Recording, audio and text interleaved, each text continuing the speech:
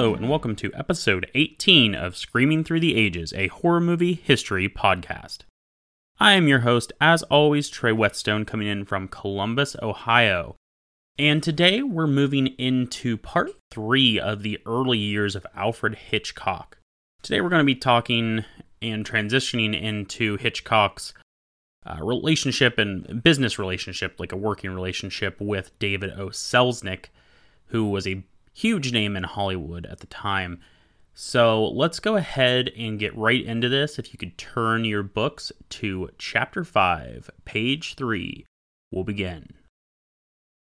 To recap where we left off, sabotage had forced Gaumont British to close their doors, and Hitch was headed back to Gainsborough Studios, where he began his career. Ted Black was the new producer there who would work with Hitchcock. And Hitchcock's next contracted film would be called Young and Innocent. It was based off of Josephine Tea's novel, A Shilling for Candles, and it was about a fugitive pursued by police for a crime he didn't commit. I know, very original for Hitchcock. That's the one thing when we're digging into Hitchcock at this time period, is it all kind of feels the same. There's a lot of stuff that feel the same with this set of movies that I did last episode and the ones before it. I mean, there's just a lot of films that have the same motifs and same everything. It almost seems like Hitchcock's stuck in a rut and he needs to break out of it, which I think we'll see in this episode. Now, Charles Bennett was brought back in to write the script, and if you don't remember, that was a frequent collaborator with Hitchcock on his scripts and the ones he did with Gaumont British especially. In the middle of preparing his treatment, though, Bennett received an offer from Hollywood to write The Adventures of Marco Polo.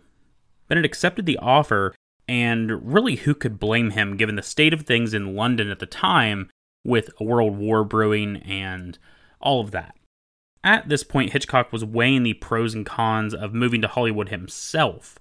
On one hand, he had built a comfortable life for himself in London, and his family was close, but on the other hand, he was feeling underappreciated and technically restrained.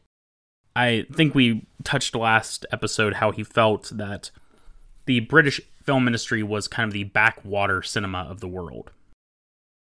Now, Young and Innocent was popular in England and the US, but it was fairly straightforward, with the exception of a crane shot technique Hitchcock used that was impressive for the time.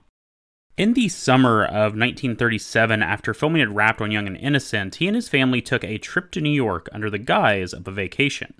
However, he was actually scouting out the prospect of his move to Hollywood. Our old friend David O. Selznick from the Val Lewton episodes reached out to Hitchcock's agent to show his interest. He had recently formed Selznick International Pictures and was looking for new talent. Alfred left America with new connections to both Selznick and other studios, even though he didn't come away with a contract initially. Now, 7 months after Young and Innocent debuted in England in the spring of '38, Hitchcock returned to America in search of a contract. So last time he's kind of scoping it out and getting a lay of the land. Now he's going in hardcore looking to make his move. Hitchcock hired Selznick's brother Myron as his agent and set out to meet with Selznick. After their summer in America, they ended up returning to England in September. Hitchcock was under contract for one more movie under Gainsborough and couldn't even think of signing a contract in America until that was finished. Now that's kind of a quick and jumbled up timeline there, kind of spanning a little bit of time. But the main takeaway is Hitchcock is actively looking to make his move to Hollywood. He no longer wants to be stuck in England, and he's looking for options. So he's going back to fulfill his contract, and then we'll see where he can land.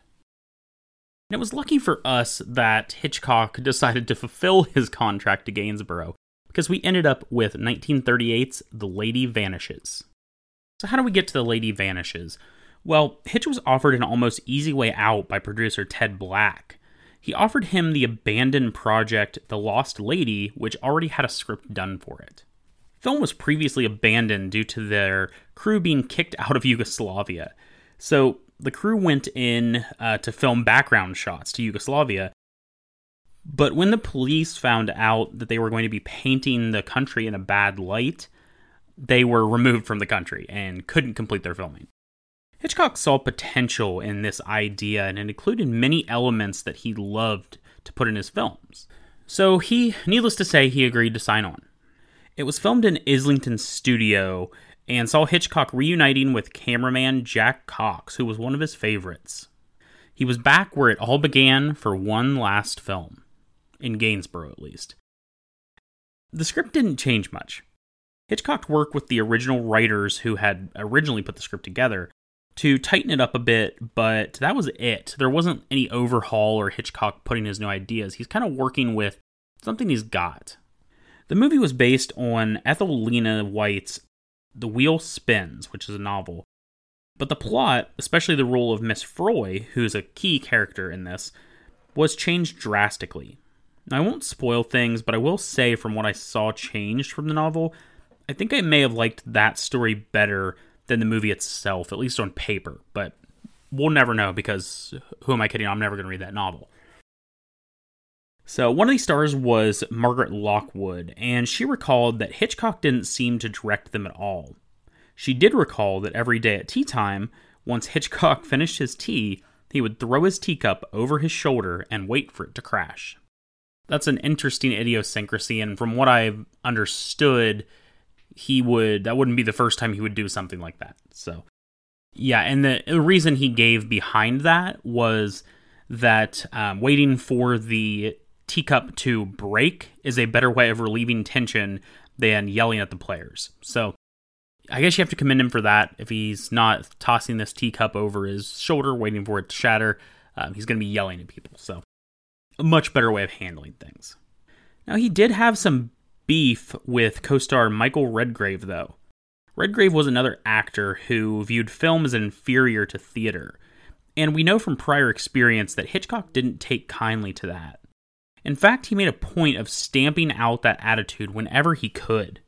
You have to think he probably ran into that a lot because England has such this rich history of, theater and those performance arts. So you probably got a lot of that of people transitioning to film, trying to do something new. They might have stuck their nose up at it. Redgrave phrased it as he decided to cut me down to size. He also claimed Hitchcock wasn't really an actor's director. While making the movie, Hitchcock got a telegram from his agent, that is Myron Selznick again, claiming that the first Hollywood movie he will make may involve the story of the Titanic. Hitchcock was very excited by that idea. But unfortunately, as things unfold, we know that he never did a film about the Titanic. So that's an opportunity lost. The Lady Vanishes was complete in 5 weeks. When the film released in October of 1938, it became the most successful British film up to that point and was a hit in New York when it opened there too. So that's about all I have for background information on the film and production and development notes. Let's go ahead and get in and talk about the movie itself. The synopsis from Letterboxd reads, "On a train headed for England, a group of travelers is delayed by an avalanche. Holed up in a hotel in a fictional European country, young Iris befriends elderly Miss Froy. When the train resumes, Iris suffers a bout of unconsciousness and wakes to find that the old woman has disappeared. The other passengers ominously deny Miss Froy ever existed. So Iris begins to investigate with another traveler, and as the pair sleuth, romantic sparks fly." That's maybe a little much with the romantic sparks fly. Yeah, there might be a little bit of romance in this film, for sure, but yeah. So another thing, a note on that before I get into anything else on this movie, is I think I had mentioned in the 39 Steps that it was kind of this unique kind of romance from what we're used to seeing, or what I'm used to seeing personally.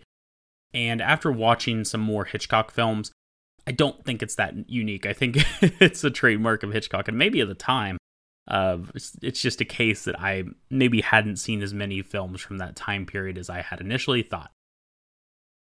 Anyway, to set that record straight. Now, the reason that synopsis is so large is because the first 20 minutes of this film, really not a whole lot's happening. It's entertaining, but we're mostly just being introduced to the characters, and it's very much a comedic tone. It's much lighter fare, and you just get to meet some of these cast of characters and learn some of their weird idiosyncrasies, and there's some eccentric people on this train, I'll tell you that. So yeah, it doesn't really get going in any meaningful way for a long time. But once it does, I mean, this mystery picks up. So let's set up how we get to this opening. Like the synopsis said, a train has been snowed in and all of the people waiting for it are forced to stay at this lodge in this, kind of small backwater European town. And, some of the comedy that comes with that is there aren't enough beds or rooms for people, so there's a pretty comedic set of events that happens from that with a couple of English travelers. What I will say about that scenario of a train being snowed in and all the people waiting to be freed from that, I mean, that's terrifying. That's really terrifying, and it's kind of treated, it probably happened a lot, but it's kind of treated in the movie like it's not a big deal, but man, I would be so afraid for that to ever happen. That's why I'm never riding on a train. No, I can't say that. But yeah, it's very much glossed over in the movie. And again, maybe that's just something that happens all the time, but that's terrifying to me. Things start to pick up the next day. So the train's ready in the morning. They've stayed at the lodge overnight.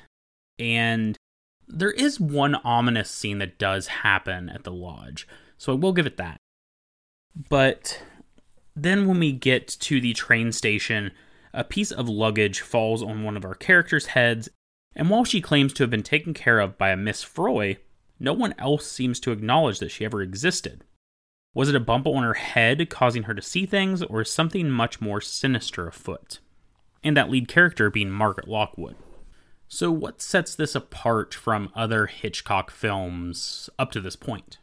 Well, I think it's the inclusion of the disappearance, and that's really what drives this movie and sets it apart from his previous work. And when I say sets it apart, I just mean this is a step above a lot of the things that we've gotten in my mind. That's just in my mind, by the way. This is personal feelings on this.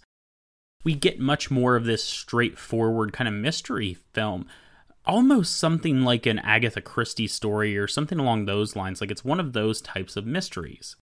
And I really love those in general, and to see Hitchcock do one of those is pretty cool.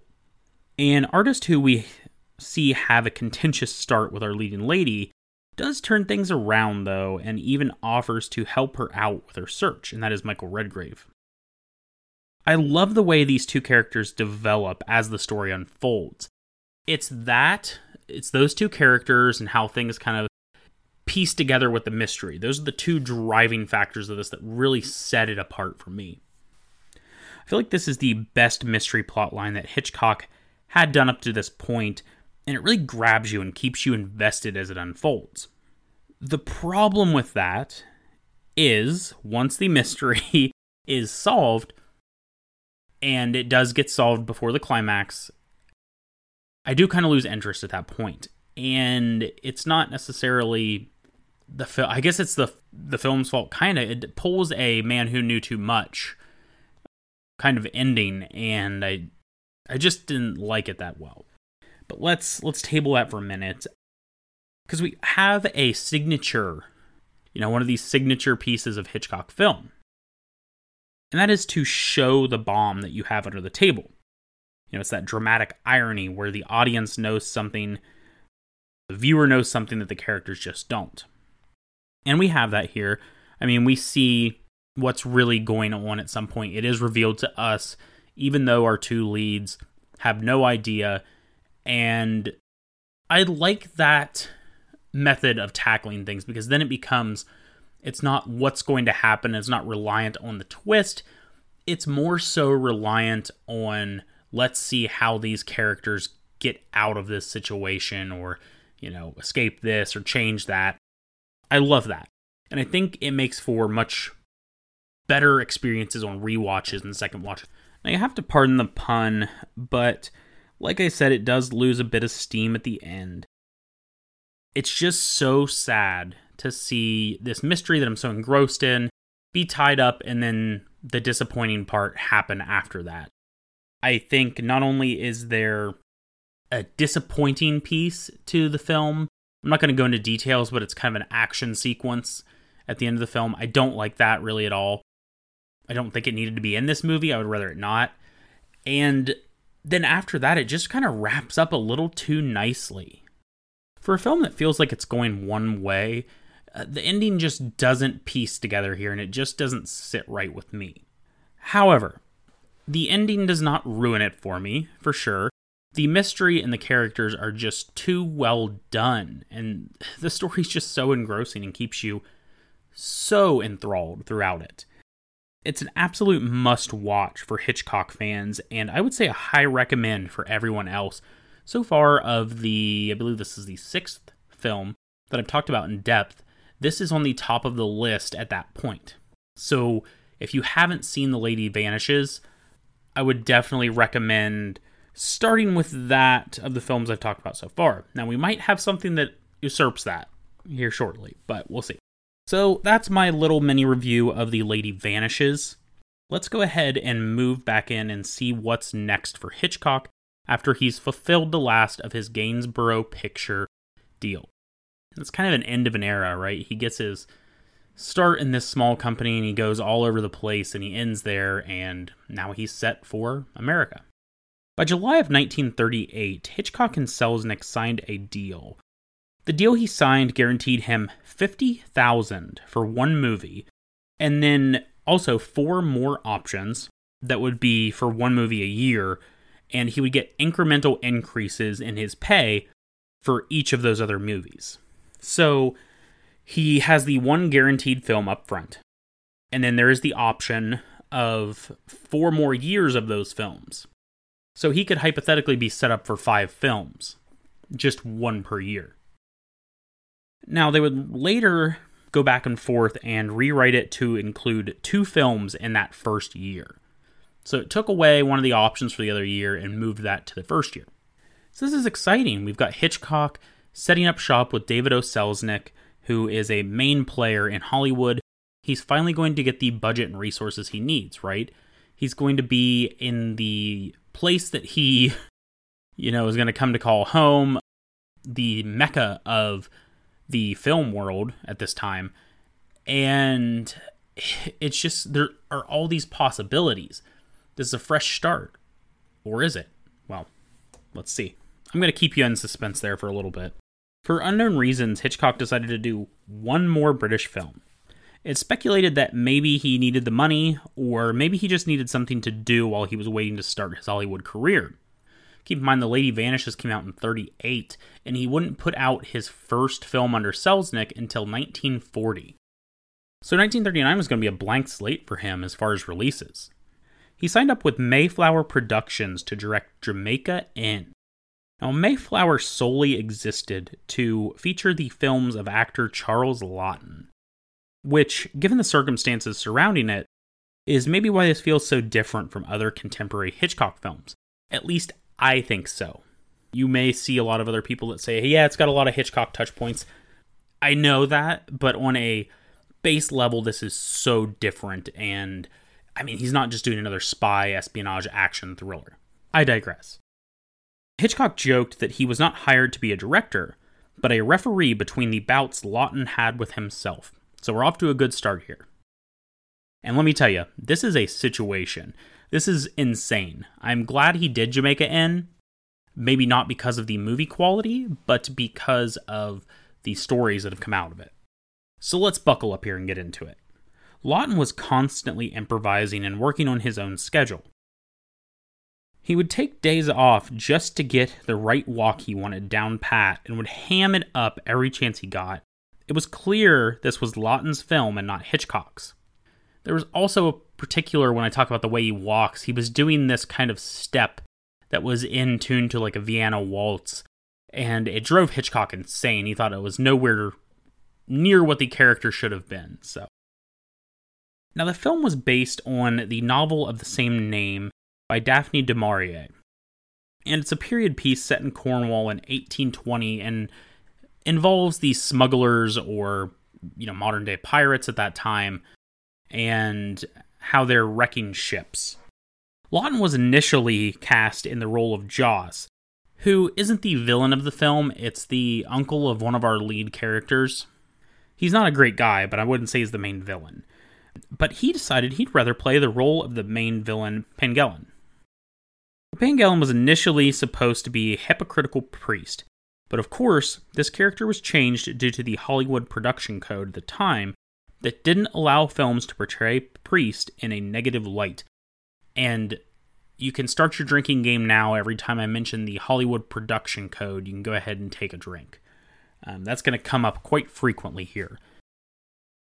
And why is it coming up? Well, Hitchcock's dealing with a ton of adaptations, and in novels, there's no censor board, there's no production code, so they can do whatever they want.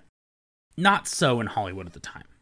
Lawton also demanded his character have a larger role, meaning Hitchcock had to have extensive rewrites done, and it caused him to reveal Lawton's character as a villain much earlier than he wanted to. And I will tell you, it is very early on in the film. I mean, it's like probably a half hour into the film, we have this reveal that his character is actually a villain, so no suspense there. Lawton also demanded Maureen O'Day be cast in the lead, even though she had a subpar screen test. He said he couldn't get over her eyes. Well, that sounds like expert filmmaking there, but it lucked out this time. In this case, after this film, Lawton would bring her along for the 1939 Hollywood version of The Hunchback of Notre Dame. She would play Esmeralda opposite of his Quasimodo, and she became an international star. So maybe Lawton knew something deep down, even though she didn't do well that first time. Jamaica Inn was a huge hit at the box office, making $3.6 million US, which today would translate to about $750 million, which is insane. But so is inflation. It's not surprising that even with that success, Hitchcock despised the film before it was even completed, and it's generally viewed as one of Hitchcock's worst. I have to agree with him. And yes, I will be talking about this film and doing a mini review on this. Initially, I planned to just do, and I'll give you the behind the scenes right now. Initially, I was just going to do The Lady Vanishes, Rebecca, and Saboteur. But digging into these more and more, first off, Jamaica Inn was recommended to me by my friend Nathan Bartlebaugh over on the Phantom Galaxy podcast when we had last recorded. So I was going to give this one a try for him. And then with the other film I'll be talking about a little more in depth is Suspicion. And I did that just because I liked Jane Fontaine so much in Rebecca. So that's seriously the only point. I considered doing Foreign Correspondent, which we'll be talking about here in a little bit, but I just couldn't do another spy thriller of that, that I already hadn't announced to do. I'm just done with the spy thriller for a little bit. So again, let's set this up. Jamaica Inn was released in 1939, and the synopsis reads, in coastal Cornwall, England, during the 19th century, a young woman who's come there to visit her aunt discovers that she's married an innkeeper who's a member of a gang of criminals who arrange shipwrecking and murders for profit. Yeah, that's pretty straightforward, but so is the film. This is a middle-of-the-road movie. I don't know how much I'm going to have to say about it, but really, it's nothing special. It's entertaining enough, but I've seen so many films better from this time period, and especially Hitchcock films as well. This is definitely a change of pace, though, from the other movies he was doing at that time. And I am thankful for that, because I don't know, like I said, if I could watch another straight-up spy thriller, unless I didn't have to. I mean, the espionage stuff was just getting a little too much for me. So Jamaica Inn seemed like a very nice change of pace, and it was. It just didn't hit with me like I really wanted it to, and it seems like that's a failing for a vast majority of people. But it is interesting to check out and see the different types of films Hitchcock was doing, which I haven't really done to this point. I've been sticking to these thrillers. I haven't looked at other things that he's done outside of that. As was referenced and indicated, Lawton hams it up here, and he's probably the main reason to watch this film. Even though I didn't necessarily love his performance, I think most of the other characters are pretty forgettable, and there's not a whole lot else. I would say Lawton and then Joss, who is the, the uncle of the main character here. What this essentially doesn't say is we have this woman coming from Ireland, and she's coming to stay with her aunt at the Jamaica Inn. And setting up in the beginning of this, when the stagecoach goes to take her, she's saying, I need to stop at the Jamaica Inn. The guy speeds on past and drops her off at the road. Now she goes in and meets Lawton's character, and he agrees to, he's this lord, and he agrees to give her a horse. So she meets up with Joss there when she enters the door, and it's a rather tense interaction between them. It doesn't really go as planned. Joss isn't this nice guy. She finally does see her aunt, but things have changed, and it's not necessarily what she thinks it's going to be. So she gets, her Uncle Joss is wrapped up in this smuggling ring and has this whole crew of pirates living there, and the story kind of unfolds from there as we see, there is a plot point going on involving another character, but there's just not a whole lot of substance to this one. This so far, so I'm going through, and I don't know if I've mentioned, but I'm going through and re-ranking all of the Hitchcock films as I see them.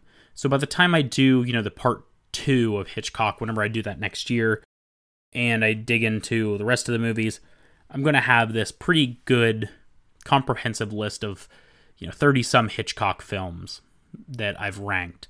So that's my goal for that. So I've been doing that. This one I say all that to say, this one would be at the bottom as far as the films I've seen so far. It's not terrible. There's nothing bad or offensive about this film. It's just not great.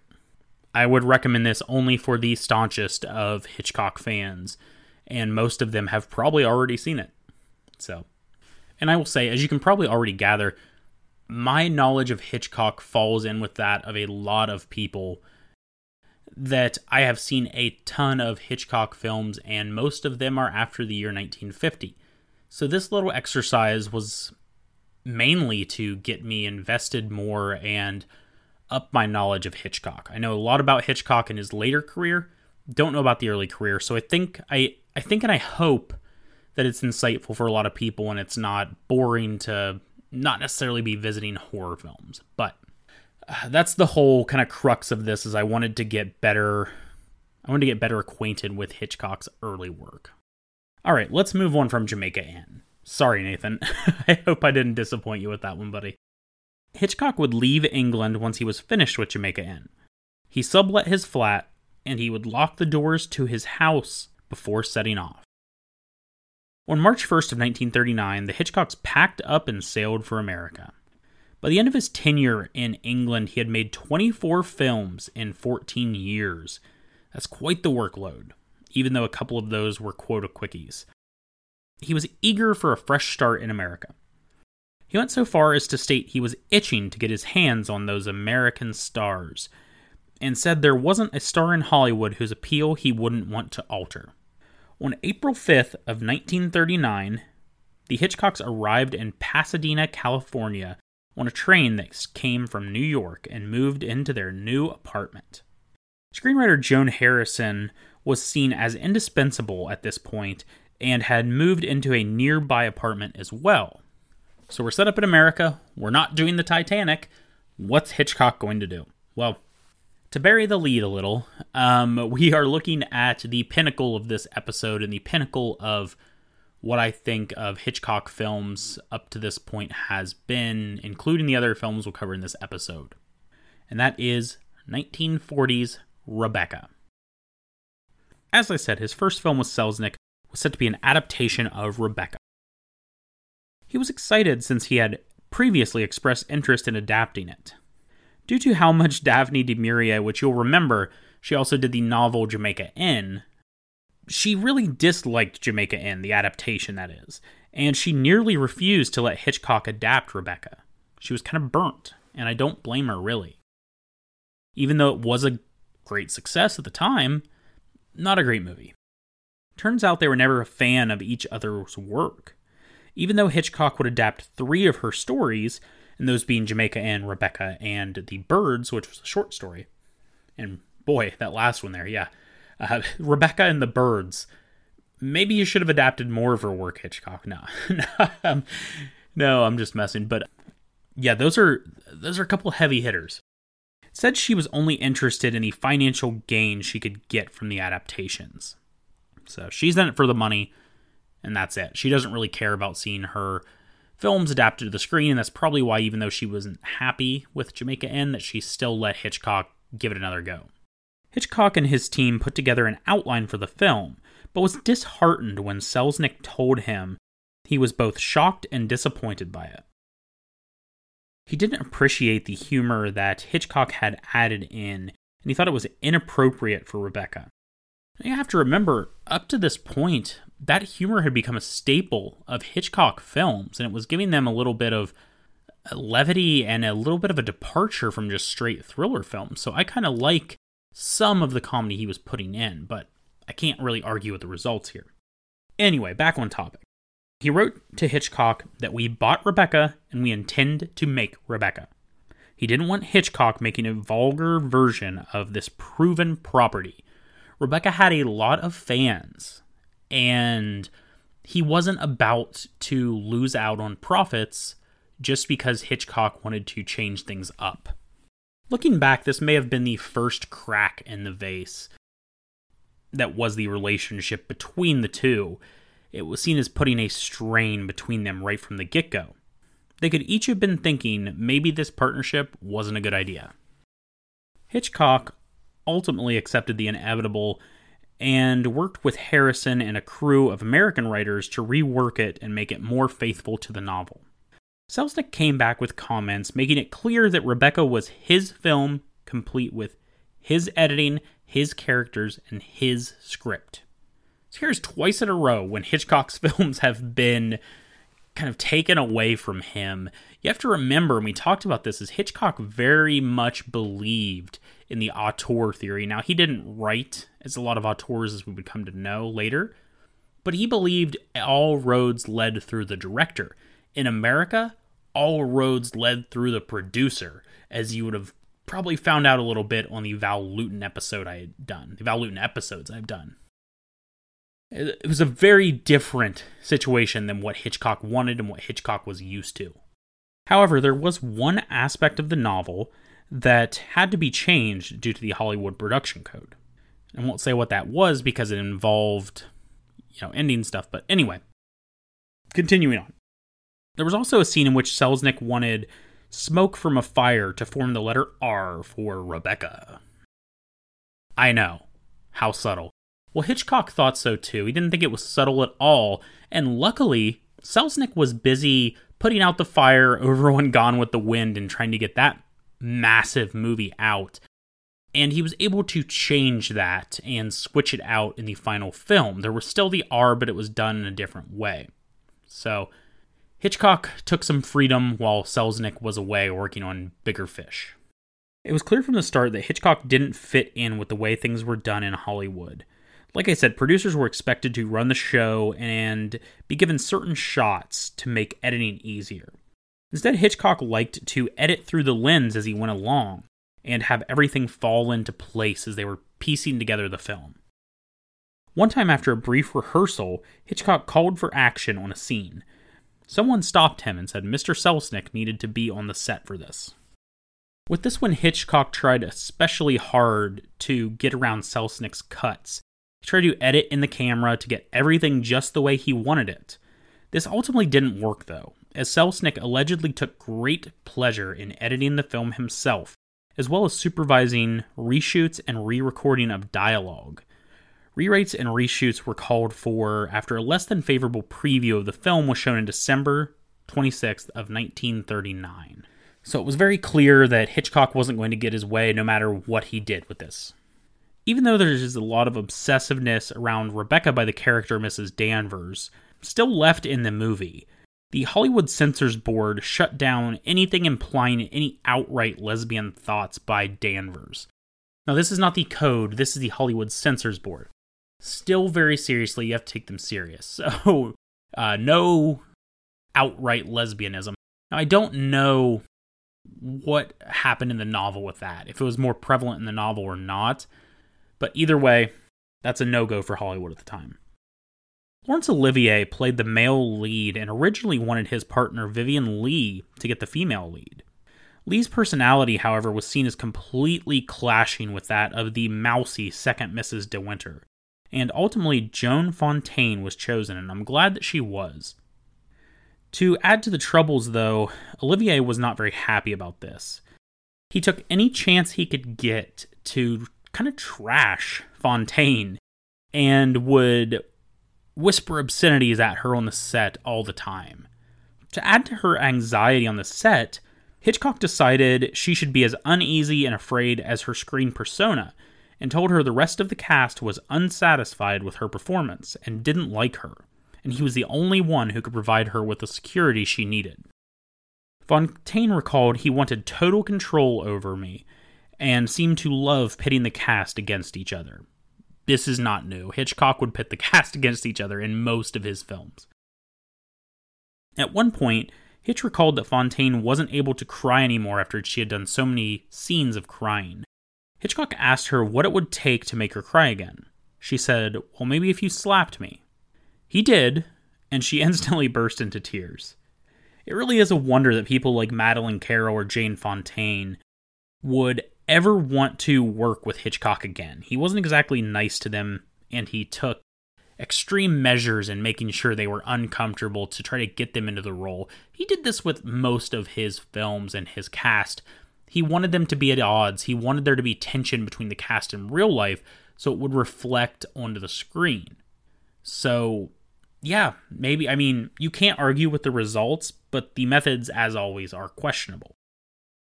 There was an ominous feeling on set as 1 week into filming in September of 1939, war was declared on Germany. This made all of the British cast and crew members feel uneasy. When the film did release on April 12th of 1940, it was met with overwhelmingly positive critical reception and made $3 million in US theater rentals. It also made an additional $1 million in the UK. It would go on to make $6 million total, including re-releases, which was really successful at the time. Maybe not when you compared it to Gone with the Wind, which Selznick also did. Maybe Selznick was hoping for better results. Maybe he was spoiled after Gone with the Wind. I don't know. Gone with the Wind is, adjusted for inflation, I believe still the highest grossing film of all time. So, you gotta kind of measure your expectations there, David. Icing on the cake, though, was when it won Best Picture in 1940. And we all remember that great speech Alfred gave when he went up on stage and accepted the award. Oh, wait. No, David L. Selznick accepted the award. Yes, for all of Hitchcock's work, he got nothing for the film. And what has become sort of a trademark, Hitchcock would later refer to this movie as not a Hitchcock picture, even though his DNA was all over it. I think I get where he's coming from as far as that is. He had very little creative control, but it was a good movie. I think a lot of times he doesn't take credit for some of the movies he directs, and he's very humble in that matter. Yes, he can be braggadocious a little bit sometimes, but I think it comes from a place of honesty and authenticity. I think he knows when he's done a good job and when he didn't do as well. So I think he's just a straight shooter, really, honestly, and it doesn't help that he's suffered with anxiety problems and feeling left out through his whole life. Despite all the issues, it still seems that Hitchcock did learn something from Selznick. So there is that. I think he learned how to be a commercial director. I think Rebecca is a very commercial, very friendly to the general public film. And that's why I think it's, one of his very best. So let's get in and set up this movie and talk about it a little bit. To set up the synopsis for this 1940 film, it's the story of a young woman who marries a fascinating widower only to find out that she must live in the shadow of his former wife Rebecca, who died mysteriously several years earlier. The young wife must come to grips with the terrible secret of her handsome, cold husband, Max de Winter. She must also deal with the jealous, obsessed Mrs. Danvers, the housekeeper, who would not accept her as the mistress of the house. That sums it up pretty well. First and foremost, is this a thriller? I don't know. I'm going to borrow the Guillermo del Toro description of Crimson Peak and say it's a gothic romance, and I think it really is. There aren't any ghosts, sure, but there is a lot of suspense and a lot of thrills and stuff along the way. First off, I want to say the cast is phenomenal. I think they all do such a great job in this movie. It really sets itself apart. I mean, you have Laurence Olivier, and I think Jane Fontaine does an incredible job as well. Now, she's not, the weird thing is she is just referred to as the second Mrs. De Winter. She's never really given a name in this movie, a first name. And I don't know if that's the same in the novel, but it kind of adds to that uneasiness and mysteriousness for anyone who picks up on it, I think. At least it did for me, right from the get-go. The opening is a background on how Olivier and Fontaine come together and get married, and it goes on for a while. I would say that's where a lot of the romance comes in at this film. Even though it's nice and harmless, we do get hints of unnatural and unsettling things here and there, especially when we get back to this house. So, to set that up, because the synopsis doesn't always do a great job of setting everything up, the two meet by chance, they fall in love, they get married, and, they decide to go back to the De Winter's estate in Manderley. And, yeah, it's something where, Mr. De Winter said he would never go back to. Mainly, we find out because of the circumstances that happened and surrounded his former wife, his deceased wife, Rebecca. So the two move back there, and they're met by, there are several members of the staff there, but they're mainly met by Mrs. Danvers, who is the kind of lead maid of the whole operation, and she's a very interesting character. I think that's one of the cool things, is just the depth and the dimensions of the characters in this movie. They're so great. Once she gets back there, she's kind of like a fish out of water, honestly, and that is the second Mrs. De Winter, because she's not used to this lifestyle. When Olivier meets her, when his character meets her, she is, a travel companion for this older woman, who we assume a wealthier woman. And it's not a very good arrangement for her, but she is a common person. She's not used to wealth and riches and having people wait on her. So she very much feels out of place, and that helps her feel kind of tense and uneasy and always on edge. She's almost afraid of Mrs. Danvers from the beginning. So I think that's a great dynamic that we have, and we easily and clearly see that. It is well written and well acted. This is a top-notch Hitchcock film, what I call a gothic romance. You could call it a film noir, could call it a crime, a mystery, anything you want, really. There is some psychological thriller elements in there for sure. But either way, this is top-tier Hitchcock, as I've been saying. It manages to feel so distinctly different than what came before it. And yeah, maybe that has a lot to do with, Selznick's involvement and kind of taking over the show with that. But either way, it still manages to maintain the underlying themes which Hitch loves to visit so much. Rebecca is an absolute must-watch for Hitchcock and non-Hitchcock fans alike. And I will say, I want to throw this out here now while I'm thinking about it, and this is a little bit off topic, but bear with me. On the first episode of this six-pack DVD Infatuation podcast, and that includes friend of the show, former guest, Dave Dr. Chuck Becker, and other friend of the show, former guest, Nathan Bartlebaugh, and they're over there on the DVD Infatuation podcast, and they covered a little film from the 40s called Leave Her to Heaven, and that's a really good kind of thriller in this same vein, a crime, film noir thriller, and I would say if you like Rebecca, to check that one out too, because that is also a must-watch for fans of that film genre at least, and I think a lot of people would get a lot out of it. So they shouted it out over there. I had never heard of it, but I really liked it after I went and watched it. So I would recommend that too if you like Rebecca and want some more of similar things to that.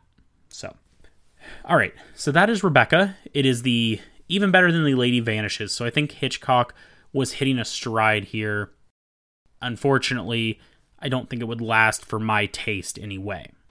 Let's move on with Hitchcock's career. So in the fall of 1939, we already stated that him and Selznick had kind of tensions between them. Well, Selznick decided to rent out Hitchcock. He charged $5,000 a week for his services as a director, while at the same time he was paying Hitchcock $2,500 a week. Hitchcock was furious over this, and I don't think he ever let it go.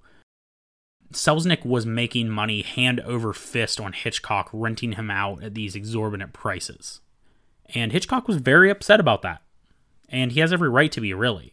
Selznick wasn't making money on the Hitchcock films. He wasn't making money that way. He was making money on Hitchcock's name. And it's terrible. Anyway, the more and more we go on, and we'll get into more stuff later, I had a positive view of David Selznick from the Val Lewton episodes, as he was kind of this nurturing father figure to Val Lewton.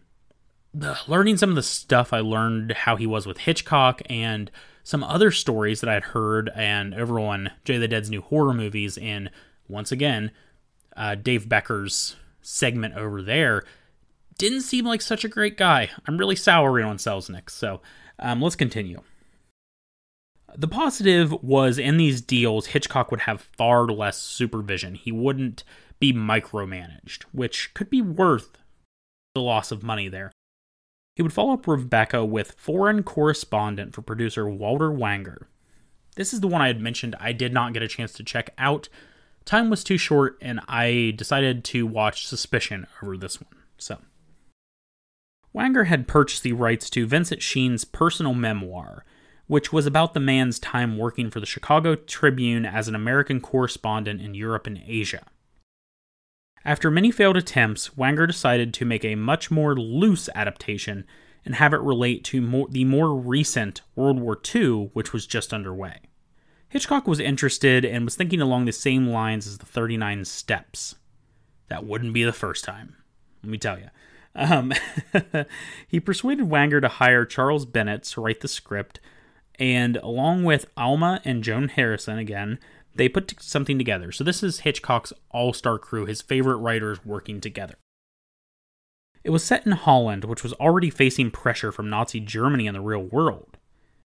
From the accounts that I've heard, this is very similar to what Hitchcock did with his spy thrillers in England. At least the vibe and the feel of the film. Anyway. He filmed it over the course of 2 months and became more and more uneasy while the real-life countries fell to Germany. He believed London could fall any day. And yes, they're making this movie set in Holland about getting pressure from Nazi Germany. And yeah, Holland fell during the making of this film to Germany. And several other countries were falling left and right to Germany. And I get that. You're seeing your hometown, your home country, and it could be invaded any day. It seems like there's this unstoppable force in Europe. So, in a moment of reality seeping into the film, Hitchcock added a part where the correspondent broadcast the dire situation in London to America, almost using this as a wake-up call or a call to arms for American viewers. In this, from what I understand, the correspondent goes into like a BBC studio and just detailing how horrible the conditions are in London and trying to rouse America to, join in the fight, which was very real and was happening, and there was a lot of pressure on America to join in the fight in real life. So that's art imitating life, right? As soon as filming ended, Hitchcock and Joan Harrison both returned to England to get their parents and move them to California. Unfortunately, Hitchcock's mom wouldn't travel with them, but she did agree to move into his country home, and later his siblings would move there as well, so they'd get out of the city and maybe be a little safer. He actually got a lot of flack for being in America at the time from his English colleagues. They thought he should have been making propaganda films. Even his old friend Michael Balkan was among them, calling him a deserter. Balkan had some very choice words for Hitchcock, and they were friends, and they had been together all along. And in Balkan's statement, he refused to name the person, but he referred to him as this portly young lad who I promoted and gave a start with, and quickly became this huge star as a director. And yeah, everyone knew who he was talking about. Well, in a rare occurrence, Hitchcock actually snapped back, calling Balkan's comments unintelligent and stemming from jealousy. And maybe unbeknownst to Balkan, Hitchcock had already made unpublicized contributions to the English propaganda machine and was helping behind the scenes. I think he also had brought a couple of wartime documentaries over to America as well from England to try to rouse support for them. So Hitchcock was doing his part in his own way, and I think it's very harsh for an old friend to call him a deserter. I wonder if that relationship was ever mended. There's also a movement among the British critics, unfortunately, who proceeded to essentially call his Hollywood films trash and hold his British ones on a pedestal. This view wouldn't be adjusted until the late 60s or early 70s, so this grudge lasted a long time, and it probably took, I don't know what it took, because if you're saying, 60s and 70s, it might not even been Psycho or The Birds or anything like that changed their minds. So, very petty. He was an Englishman, but it seems like they kind of disowned him. When he returned to Hollywood, he learned Selznick had rented him out again for 2 films at RKO. The first would be the comedy Mr. and Mrs. Smith, which he agreed to out of a sense of obligation that he felt.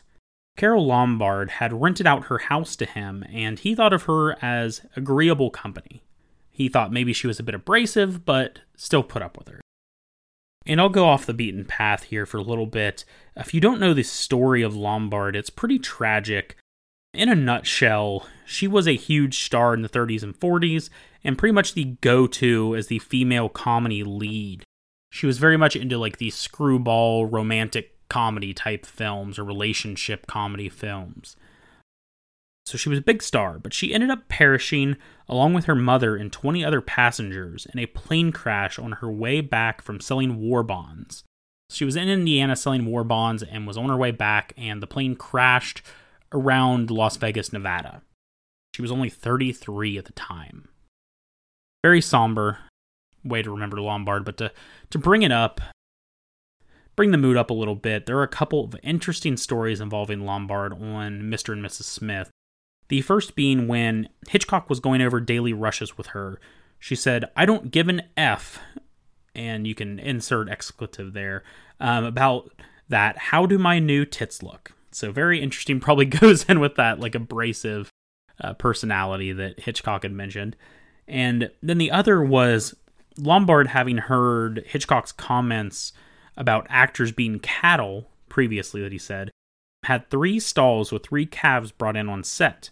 Each one of the stars of the movies had their name up on a plaque above the calf in each stall. Kind of the play on Hitchcock's assertion that actors were cattle. Mr. and Mrs. Smith was a big hit at the time.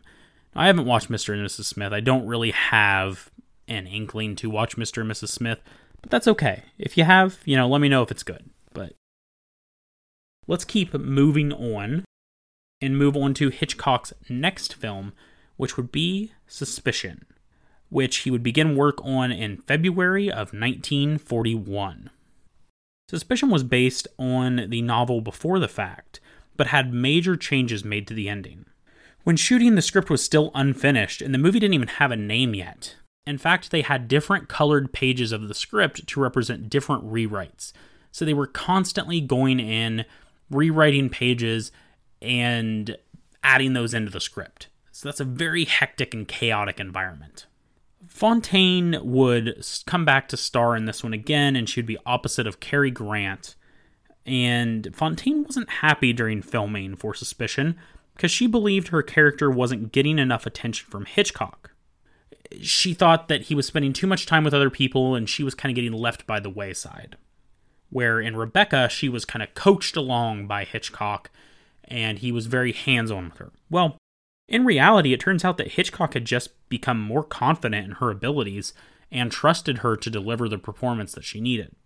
I will say, personally, I think Fontaine is a huge letdown in this film after her turn in Rebecca, but that's neither here nor there. She also bickered back and forth with Grant as they each believed the other was stealing scenes.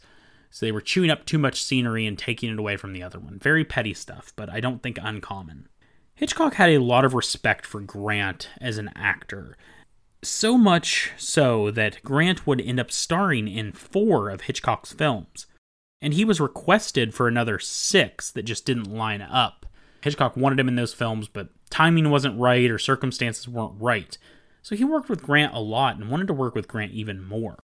Due to the jumbled mess that was the script, There were 3 different endings that were prepared. One was shut down by the studio for being too much. Another had negative reactions when they previewed the movie, so they had to go with the third, which was a bit more ambiguous. I think Hitchcock liked this one the best, but it did differ greatly from the novel. When it was released in November of 1941, audiences and critics alike loved it. It was the most profitable movie for RKO in that year. Joan Fontaine even won the Oscar for Best Actress. So that's 2 films in a row, 2 with Joan Fontaine, and 2 awards. Now, I disagree with Fontaine for Best Actress here. I don't know what was up against Rebecca in 1940, but I think she deserved it more there. I think she does a good job here, but I don't know. Maybe it just didn't connect with me. In fact, this whole movie didn't really connect with me in the way it seems to have connected with a lot of others. But before I get too far on my thoughts on this film, let's go ahead and set up the synopsis. Wealthy, sheltered Lena McLaidlaw is swept off her feet by charming ne'er-do-well Johnny Aysgarth. Though warned that Johnny is little more than fortune hunter, Lena marries him anyway, and remains loyal to her irresponsible husband as he plows his way from one disreputable business scheme to another. Gradually, Lena comes to the conclusion that Johnny intends to kill her in order to collect her inheritance. Now, I cut off the synopsis there because there's too much given away with the other stuff. Let's put this first and foremost. Cary Grant is a despicable character in this film. He's a slimeball. I can't stand him. That's not to say anything negative about Cary Grant. That's talking all about the character. In that sense, he did a very good job. We have this very responsible, very mousy woman, and it's said, earlier in the film, she overhears her parents saying, oh, she'll be an old spinster, she's never going to marry, and this and that, and she's just cut out for the life of a spinster. So that's kind of sad, but that's the kind of person she is, and she's just kind of swept up in this thing with her husband, Johnny. And he's never very nice to her. I mean, from the beginning, he tells her, he meets her on a train, and he's stowing away in the first class. You can tell this guy is a grade A, hustler. He's a smooth talker. He's a swindler. I mean, he's all of those things. But he ends up in this first-class train car with a third-class ticket. And he convinces Fontaine's character to pay for the upgrade, and it's with a stamp because she doesn't, she's trying to find stamp, and the ticket taker's not very happy with this. But anyway, he's just a very big slimeball. He sees her again, invites her to church, and then when they're getting ready to go to church, he takes her away on a walk and starts messing with her hair and saying it doesn't look good and it would look better like this, and starts playing around and calls her monkey face and all this stuff. And I'm like, man, this guy is just obnoxious. And you can see she's kind of turned off by it at first, but probably the fact that she doesn't have much interest from the, she doesn't have very many gentleman callers. Maybe that factors into why she goes along with this scumbag. But the first 30 minutes plays out like a romance film, and it really is. It's the courting of each other, and it's the getting married and going on the honeymoon and all that. And then once they return is where things start to pick up in what some call a psychological thriller, what I call maybe a bit misplaced. Maybe it's a crime film for sure. A romance crime film I could see, but I don't see the psychological thriller that's been bandied about this movie. That's just me. I feel like it's very light, like I said, on the suspense and thriller moments. They don't really come into play until much, much later in the film. And, I mean, really later, and I don't think there's enough time to build up the suspense appropriately. I mean, I think the film's kind of disjointed, and I think you can see that from the disjointed nature when they were putting this thing together. I don't mean to bag on this film. It's not like it's a bad movie. It's much better than several of the films that I've covered. I just think this one gets a lot of praise, and I don't necessarily see it that way. I think it's a good, solid film, and it's got a good cast, but Oscar-worthy? I don't know. In the end, I just don't think this is my kind of movie. I think it's good, it's just not anything special, like I was saying. I think Fontaine is leagues better than Rebecca, and she was part of the reason I decided to give this a try in the first place. I guess it just felt a little flat. I'm sure some of the more staunch Hitchcock fans like Pastor Matt Rawlings are going to give me crap for this, but it just didn't connect with me as something like 39 Steps, The Lady Vanishes, or of course Rebecca. It just seems like it's on a lower rung to me with some of his other British spy thrillers. So, for what it's worth, I mean, that's my 2 cents. I am a much bigger fan of North by Northwest if we're comparing the two, but that's for another day. I would still say this is probably a must-watch because it might hit with you better than it hit with me. So for Hitchcock fans, it's a must-watch, and it's a one-time watch recommendation for all others. And let's go ahead and move on to the last movie of the night. You can see where these are kind of bang, bang, bang right in a row. The only ones we really didn't talk about was Mr. and Mrs. Smith and Young and Innocent on this episode. But before Suspicion was fully completed, Hitchcock began working on Saboteur, which would be an original movie. He hasn't done one of those in a while. So this is exciting. We've got original Hitchcock stuff coming on.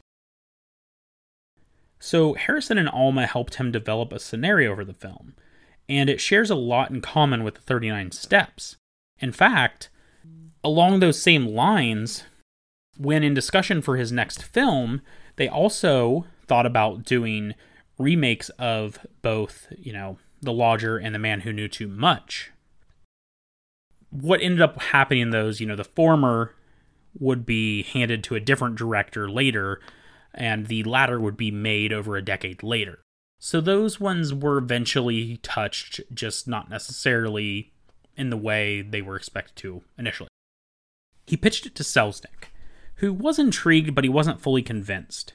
He thought the idea of a dam blowing up, which is, one of the main things in this movie, to be overdone, and it's nothing new to American cinema. He went so far as to send one of his associates, John Houseman, to supervise turning the treatment into a script. Selznick planned on selling the film and director to another studio from the start.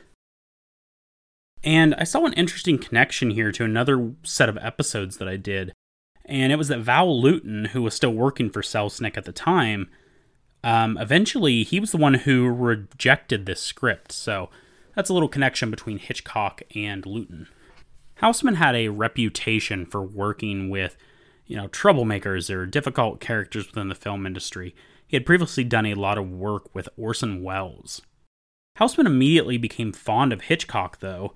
He was mainly sent in to protect Selznick's investment, but he ended up coming away with a great admiration for the man. Houseman stated that Hitch's passion was for his work, and he wasn't accustomed to someone who put so much effort into filmmaking. During the writing and planning stage, one of his essential writers left the project. Joan Harrison, who, came to America with Hitchcock, wanted to go out on her own and try to make her own name in Hollywood. Hitchcock asked Selznick to increase her salary, but he refused, and Hitchcock left Selznick's office infuriated. Harrison and Hitchcock would remain friends, though, and would eventually, later in their careers, reunite. Now, Peter Vietel was the young man who was brought in to replace Harrison. He had never written a script before, but Hitchcock assured him that he could teach him how to do it in 20 minutes. One time, Vietel questioned him on a plot point in the script, and Hitchcock replied with, "They'll never ask." Now, when he says they, he's referring to the audience at this point. He viewed the audience in a way that, he needed to sell tickets to them, but he didn't need to necessarily placate their every need. He needed to give them enough so where they would keep coming back, but he was mainly interested in making the movies and not necessarily what the audience or critics thought. While working on the script, Pearl Harbor was bombed on December 7th of 1941. Vietel saw this as his chance to include criticisms of the wealthy Americans who opposed the war into the script. He was taking shots at the, wealthy socialites and the big business people who had maybe some fascist connections or seemed to have some fascist connections. He was trying to take some shots at them with this. So we're still in the script writing process, but Selznick sold the film to an independent producer as was expected, and this independent producer was Frank Lloyd, who in turn worked out a deal with Universal to get the film released. Hitchcock was given a modest budget but had very little interference. Due to this small budget, they had to cut a lot of corners. This ranged from turning a storage facility into an aircraft hangar to using miniatures in the background. Even with the modest budget, they managed to have a lot of different locations. Some of these locations included actual footage, while others incorporated paintings or reconstructions. For one scene, Hitchcock heard that a Navy ship had caught fire in Brooklyn and sent a film crew out to capture it so he could use it in the movie. Filming for Saboteur began on October 1941 and wrapped up in January of 1942. It was said that Hitchcock was trying to hurry along with the filming so he could get this out as soon as possible. When it released in April of 1942, it was popular, but wasn't exactly a critical darling. This was the first time a film poster, however, would feature Alfred Hitchcock's before the title. This is a trend we would see going forward. So let's go ahead and set up Saboteur. I don't have a whole lot to say on Saboteur because, like Jamaica Hint or Suspicion, I wasn't the biggest fan of it, but let's go ahead. The synopsis over on Letterboxd reads for this 1942 film: aircraft factory worker Barry Kane flees across the United States after he is wrongly accused of starting the fire that killed his best friend. First and foremost, I think the cast is pretty lackluster on this film, especially from what we've seen in the last few movies that Hitchcock had done. Hitchcock couldn't get the original actors that he wanted for the leads, so he was kind of stuck with what he ended up with, and I think it shows. In this film, our protagonist is framed and begins running from law enforcement in an effort to clear his name. Now, if that sounds familiar, like we said, very much the 39 Steps. For me, really what it boils down to is this movie is just way too hokey, and it really is a bit of a drag.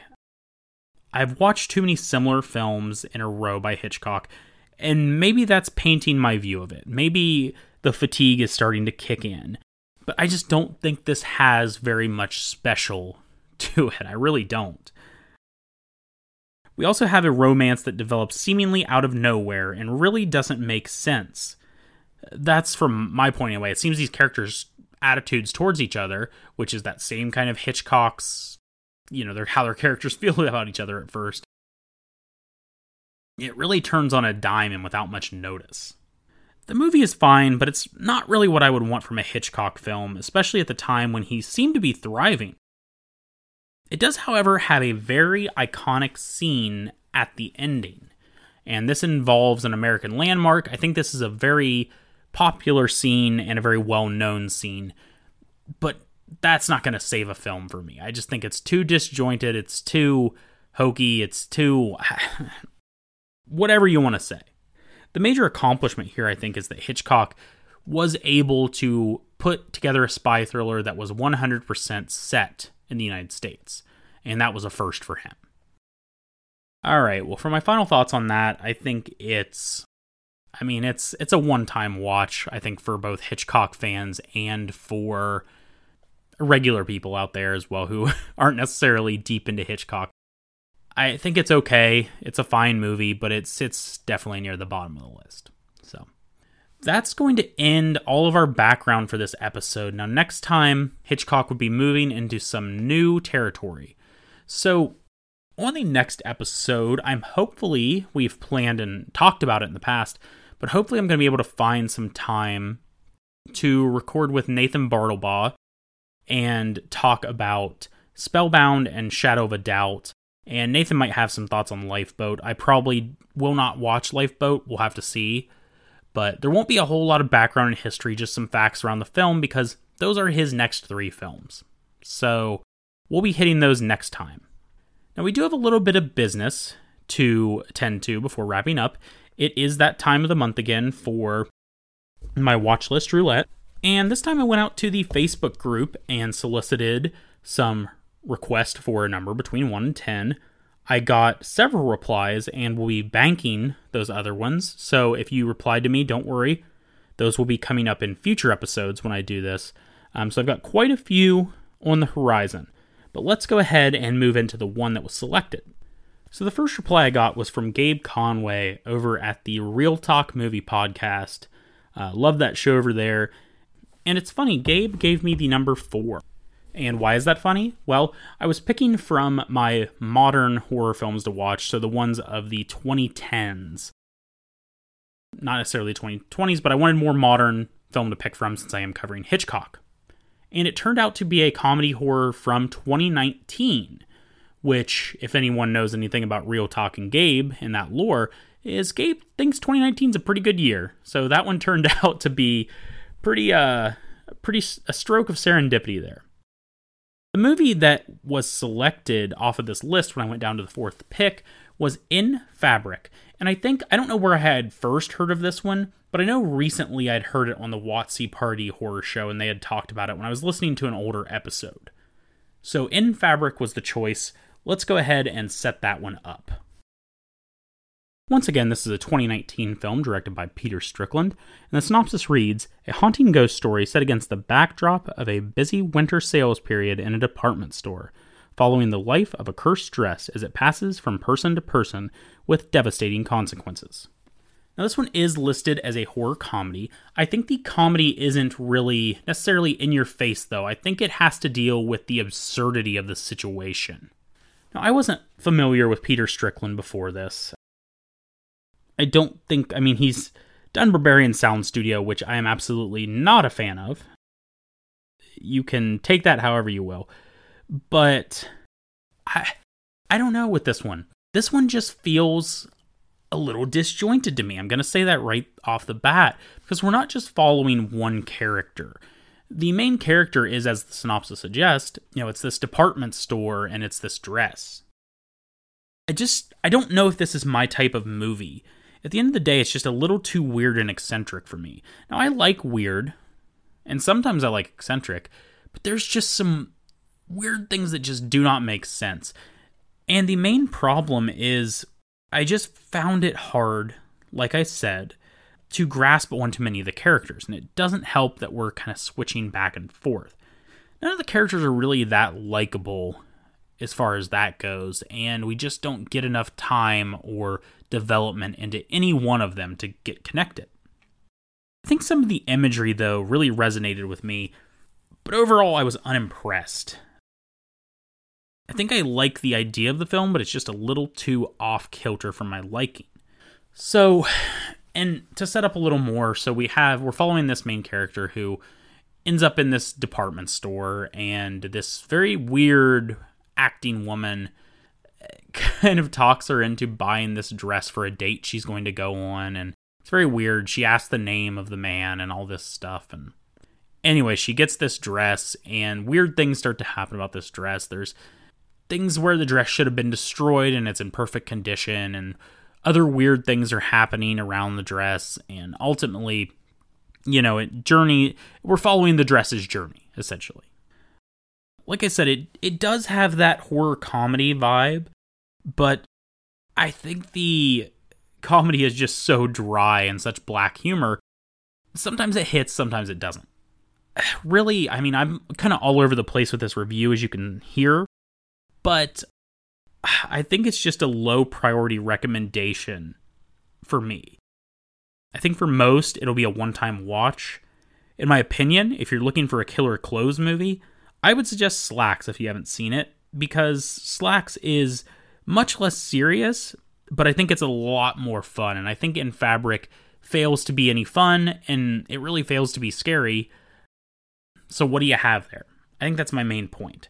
So maybe it's worth a watch. Let me know out there if you've seen this movie and you actually like it. Give me some counterpoints. I don't care, whatever you want to say. And I'll see if I maybe come around on your way of thinking. But that's going to do it for this episode. We did cover a lot of films, not necessarily a large period of history like we did with the other ones, but a ton of films. And again, I'm going to be moving on hopefully I will be doing Shadow of a Doubt and Spellbound for my next episode. But as many of you know, I had just had a new baby, a new daughter, enter this world. So still trying to figure out things with that. There might be a bit of delay, and I will let you know out on social media if there is going to be a delay in the next episode. We may be taking a couple weeks off to sort things out, but that next episode I'm hoping to get with Nathan Bartlebaugh and record for Shadow of a Doubt and Spellbound. Speaking of Nathan, I was recently on a segment of Phantom Galaxy, and I've been over there a couple times to talk about some new release movies, and I talked to him about Doctor Strange and the Northman and Hatching and Thar, Thar, which is a cool Netflix crime thriller that you should check out if you're interested.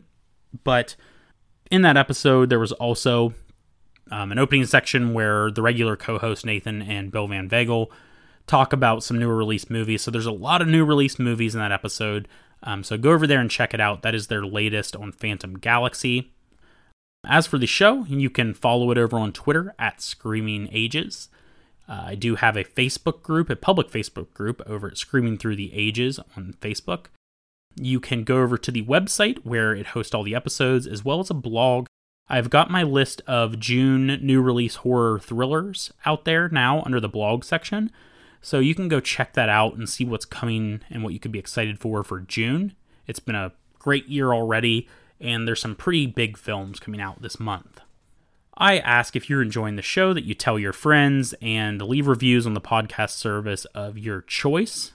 Other than that, I think that's about all we have for this episode. So keep your eye on your favorite podcast feed for your next bi-weekly horror movie history lesson.